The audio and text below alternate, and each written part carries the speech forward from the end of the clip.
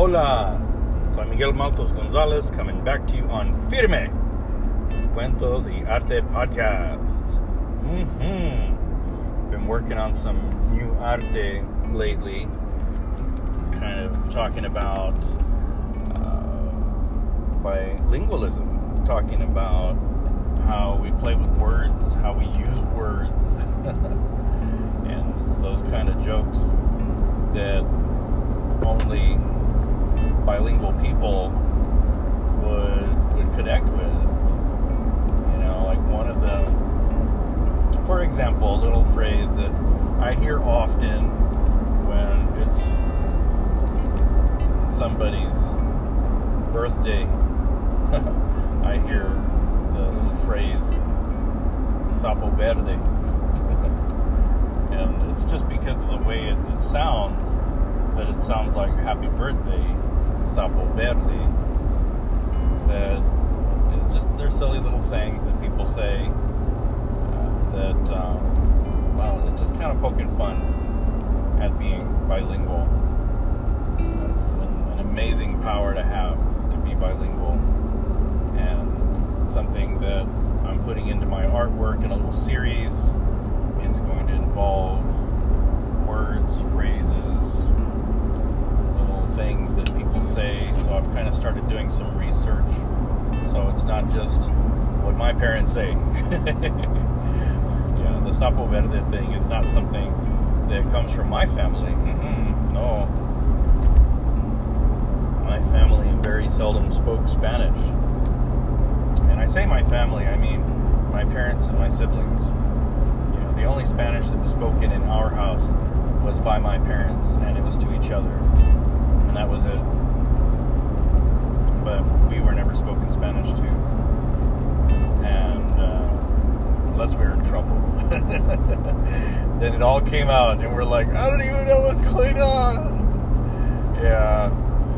But the sapo verde comes from my father-in-law, who he's from Veracruz, you know, predominantly Spanish-speaking, of course, and he, as a kid, essentially raised himself down in Veracruz. He made his way north up to Monterrey, where he met his wife-to-be. She came from San Luis Potosí. She was born out on the ranch and made her way to Monterrey. And together they owned a shoe store. Yeah, or rather, more like the mother-in-law owned the shoe store, and my father-in-law helped, you know, run it. And so yeah, that's what they did. That was their business, and apparently they did pretty well. They did pretty well for themselves, and came to the United States to start anew, like anybody else, with hopes and dreams for their family to come. And that's how my wife Nancy came to be in the United States. She was born here, actually. She moved here first, and then she was born. And they went back to Mexico to close down the business and, you know, cut off the business ties and kind of put things away. And they were there for about a year or two, and then they came back to the United States. Yeah, and continued to live here ever since. And yes, they earned their citizenship.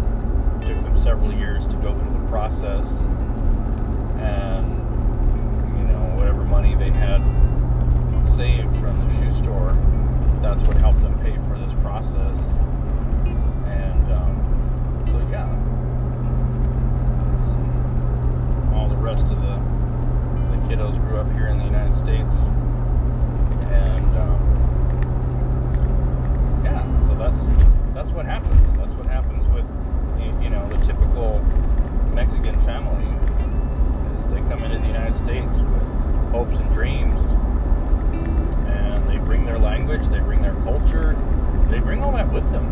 that's who they are.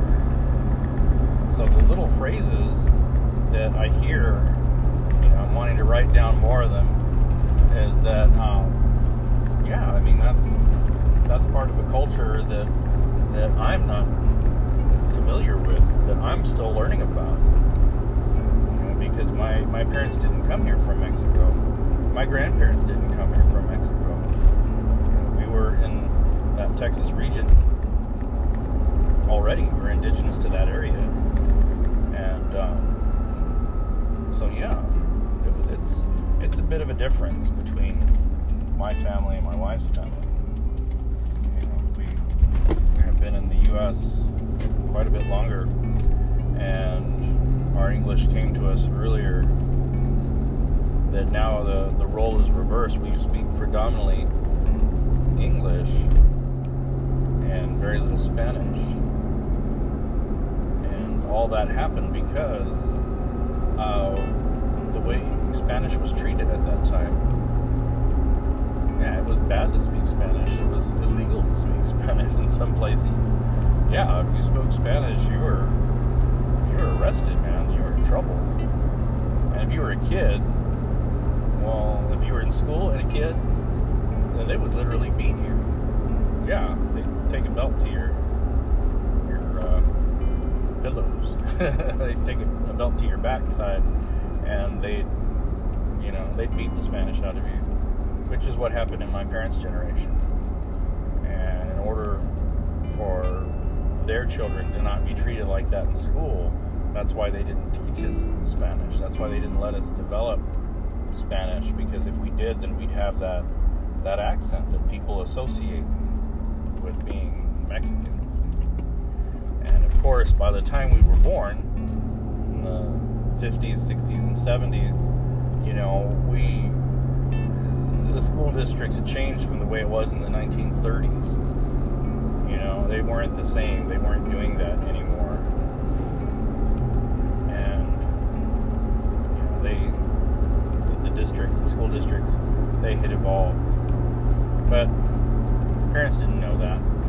They still fought the same fear of, I don't want my child beaten at school, so I'm not going to teach him Spanish. So that's why my Spanish is very far and few. That's why I know very little. And since then I've learned more. I can understand it. I can speak it. But I'm just not fluent.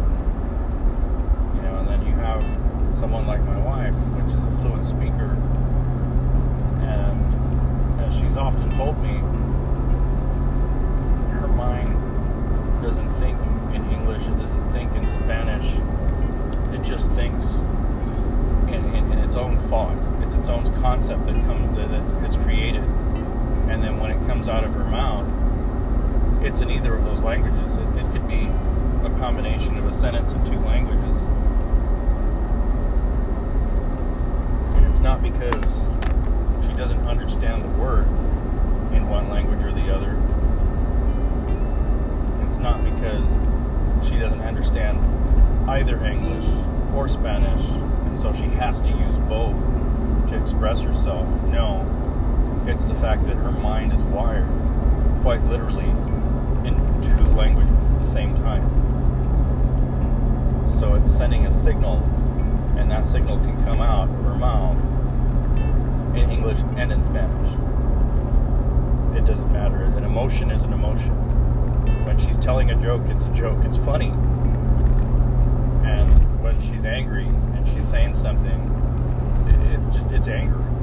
And anger is going to come out however it's going to come out, probably in English and Spanish. And so when she's very passionate about whatever she's speaking about, it can come out in those both languages.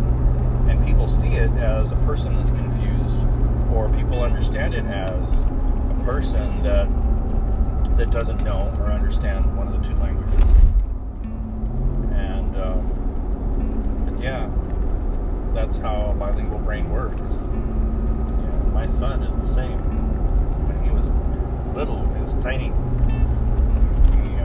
Both my wife and I worked, of course, and instead of him going to a daycare, he went to Grandma and Grandpa's house.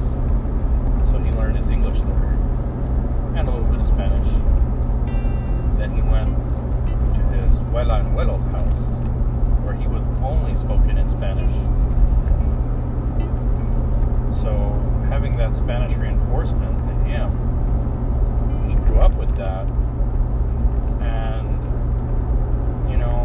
he started school in English when he was 3 years old. But by the time he went to kindergarten, he went in as a Spanish speaker. Yeah, he went in knowing some of the language, some of the English, some of the Spanish, and he went to a Spanish immersion program where he was literally immersed in Spanish. That was it. That's all that they spoke all day. And the majority of kids in that program were English dominant for the purpose of them to capture the Spanish language. And well, he had that advantage. Him and a few other students, they had that advantage of already knowing some Spanish, so they had their foundation. It just had to be, I guess, in a formal way, broken down. The alphabet, the syllables, how you put words together, the gender, and then as he grew older and went through his upper grades, into 4th and 5th grade, before he ended in 5th grade, by then he was quite fluent. And the teachers that he had, they all had different backgrounds. Some of them were, like, there was one from Colombia, one from Mexico, one from Peru, one from Texas. And so, he heard different dialects of Spanish, and he could pick up on that. He's actually got a really good ear for that. And now he's excelled in his middle school Spanish to the point that he's starting high school already at Spanish 3. He's almost finished with Spanish, and he hasn't even started high school yet. This is going to be his freshman year. And so I mean, he certainly has that bilingual brain, and he thinks and he jokes and he expresses himself in both languages, and it's pretty fun because he'll see a word and he'll say it in English and Spanish. He'll say it both ways, and he'll just kind of like nod his head like, yeah, like that's what they would say, and there is this one, and this is no advertisement, but he saw this gym, this fitness center that he looked at it and he's like, Dad. I was like, what, son? And he's like, that sign over there, that gym, look at that. That's just so bad. That's just bad Spanish. Don't they know that? And I'm like, what? He says, over there, that bilingual business. And I looked, because we stopped at the light, and I looked, and he's like, look, right there. And I was like, where? And he's like, right there, right there. And I was like, oh, that one? The LA Fitness? And he's like, no, wait, that's not La Fitness? And I was like, no, son, that's not La Fitness. It's not a bilingual business. And he's like, but that's just bad. I mean, people talk like that because they think like it, but to put it in a sign to name your business La Fitness, that's bad. That's wrong. That's bad Spanish. That's bad English. And I'm like, no, son, it's not La Fitness. It's like the city, LA. And he's like, oh, well, they forgot the little periods. That's bad English. Oh, it's people. And it just, oh man, I don't know. It cracks me up being bilingual. You see things that you're like, I don't know. Should I read that in English or should I read that in Spanish? I don't know. So for those of you that are bilingual, you get that. I'm sure you've had those moments where you read something, you read it one way and you read it the other way, and you're like, oh, okay, it must be English because, yeah, like up here in the Pacific Northwest, I know it's going to be English. There's no doubt about that. But just to keep my mind fresh, is I like to read these English signs in Spanish. I don't know. It cracks me up. It amuses me. And some of the things that bilingual people have is that well, how can I say it? I not quite know the word for it, but they have this uniqueness about them, this ability to break down words and to express themselves, that I think they become more articulate in some ways. I think they do. I feel they do. I have a feeling that they actually feel emotion a little differently and can really connect with people too. And I don't just mean Spanish and English. No, I mean bilingual. You could be speaking German and English, French and English. You know, it's all sorts of languages. Yeah. Just have a feeling that you think a little differently when you're bilingual. And it certainly helps in doing business and going to work. You can get paid more for being bilingual. In today's world, being bilingual is an advantage. And unfortunately, my parents' generation, you know, they didn't know that bilingualism was going to evolve this way. They had no idea, no way of knowing that, you know, because of the way they were treated, they took away the Spanish from me and my siblings. You know, out of my siblings, I think probably the younger sister and I are the only two that make an effort to try to speak Spanish. I think so. I don't know. So I haven't really heard the oldest sister speak Spanish, and I know my older brother doesn't speak Spanish. Yeah. But it's one of those things, man. It's one of those things where that colonization, it follows you. It's not just something that happens back in the day and it stays there. No, it quite literally follows you in generation after generation. And up here in the Pacific Northwest, I've met, you know, Latinos, Latinas, Latinx people that they have never been exposed to Spanish. And, you know, one good friend of mine, you know, I offered to lend her a book that is in Spanish, and she's like, oh, but I can't read it. I can't read Spanish. I don't know Spanish. I'm sorry. And she apologized. And when she apologized, you know, that hurt me. Not because she offended me. Oh, no. Not at all. Not in the slightest. But it hurt me in the fact that she admitted to me that she didn't know Spanish and that she felt bad for it and apologized. Like, I don't know, kind of like I'm not Latina enough. Yeah. And that's what hurt me. I felt her pain. I felt her uncomfortable moment. I felt her vulnerability because I have experienced that. And I told her immediately, I was like, no. I said, it's okay. It's okay that you don't read Spanish. I mean, you don't have to read Spanish to be Latina, because Latina comes from your heritage. That's who you are already. You were born with that.